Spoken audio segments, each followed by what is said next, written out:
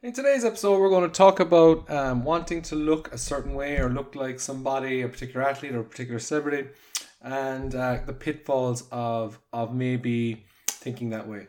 So the first thing is, look, we've all been there. We've all looked at some movie star or some sports star who's in incredible shape, and we've gone, I'd love to look like that. So you hop on Google or you hop on whatever search engine you're on, and you type in, Beyonce's diet or Chris Evans' diet or Chris Hemsworth's diet or their workout plan just to see what they're doing.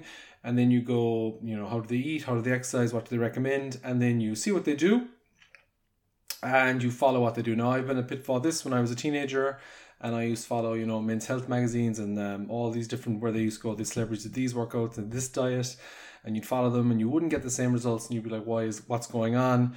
And what's the problem, in case, monkey see, monkey do kind of thing. Well, the problem is there's a few flaws in this logic and this thought process. We're going to kind of get into them and why you kind of use celebrities and sports stars as inspirations to what you want to do, but not exactly as a template to follow. So the first thing is their genetics. So genetics is one of those things that people with great genetics for a certain aspect, and it's usually sport or an aesthetic look, so how their body is, always undersell the importance of genetics. They'll just say it was their hard work and XYZ, and they'll omit the fact that their genetics let them have this hard work ethic, let them train the way they train, let them diet the way they diet, and have the structure they want to be. So, for example, the primary look at genetics would be in sports or in bodybuilding particularly. So most pro bodybuilders who would be, I suppose, the most muscular people on the planet, are that way. They'd be really muscular regardless if they did weights. They're the extreme outliers where basically weight training, even a little bit, they'll be really muscular. And when they weight train a lot, they'll be extremely muscular. And when they take drugs, they'll be ridiculous. So the best example I can use with regard to genetics, if you look at a male celebrity and you go, I want broad shoulders like Chris Hemsworth and Thor.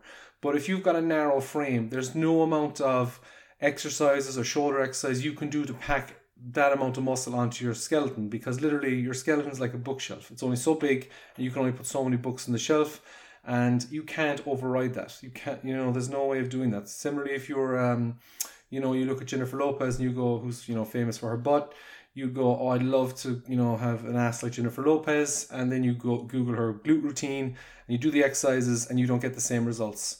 And the reason for that is she has different structures, different muscle fibers in her glutes, different muscle insertion points where basically the muscles insert to different to your like hip bone and your leg bone and things like that, and different muscle bellies, and that's the shape of your muscle, which you can't unfortunately change. Some people who generally have loads of muscle and great structure have great muscle bellies, and some people unfortunately don't.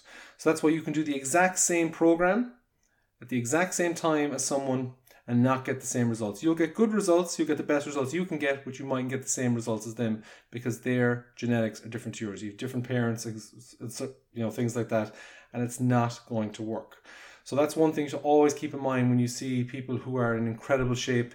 They're in incredible shape not only for the fact they worked for it, but because their body lets them express basically looking like they are in incredible shape. The next thing then, is now the next point I want to make is the fact that we're not, with regards to celebrities and sports stars as well, and seeing where the finished product is more or less, you don't we're not starting from the same starting position. So for example, if you look at Cristiano Ronaldo, he's how long has he been playing soccer, or you look at any kind of professional athlete who started from an early age, or a rugby player who's got a great build that you want to emulate, or a track and field star.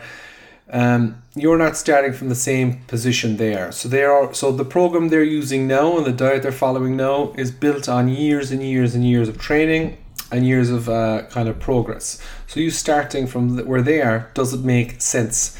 So for example, the analogy I like to tell people is that, look, they're basically, imagine that they're on top of a mountain and you might be starting from literally looking up at the bottom of the mountain, looking at the, just at the starting point. So you doing the same thing that got them to the top isn't necessarily the right thing to do. You probably need to do what they started at, might help you, but starting from where they are now is probably not the best. If you're a beginner, doing an advanced program doesn't make sense, and things like that. So they're kind of the pitfalls of emulating sports stars or celebrities with regards to diet and exercise. We're all different. The best example I can probably tell people about is if you Google Arnold Schwarzenegger when he was 16 years of age, he was already gigantic. Like he was bigger than most people who train, 5 days a week for 20 years are. He was a massive human being at that age, and that was before he was taking, steroids and things like that, and he had his peak in bodybuilding. He was already a massive human being, and that was at 16 years of age. So genetics plays a huge factor. Where the person is at plays a huge factor.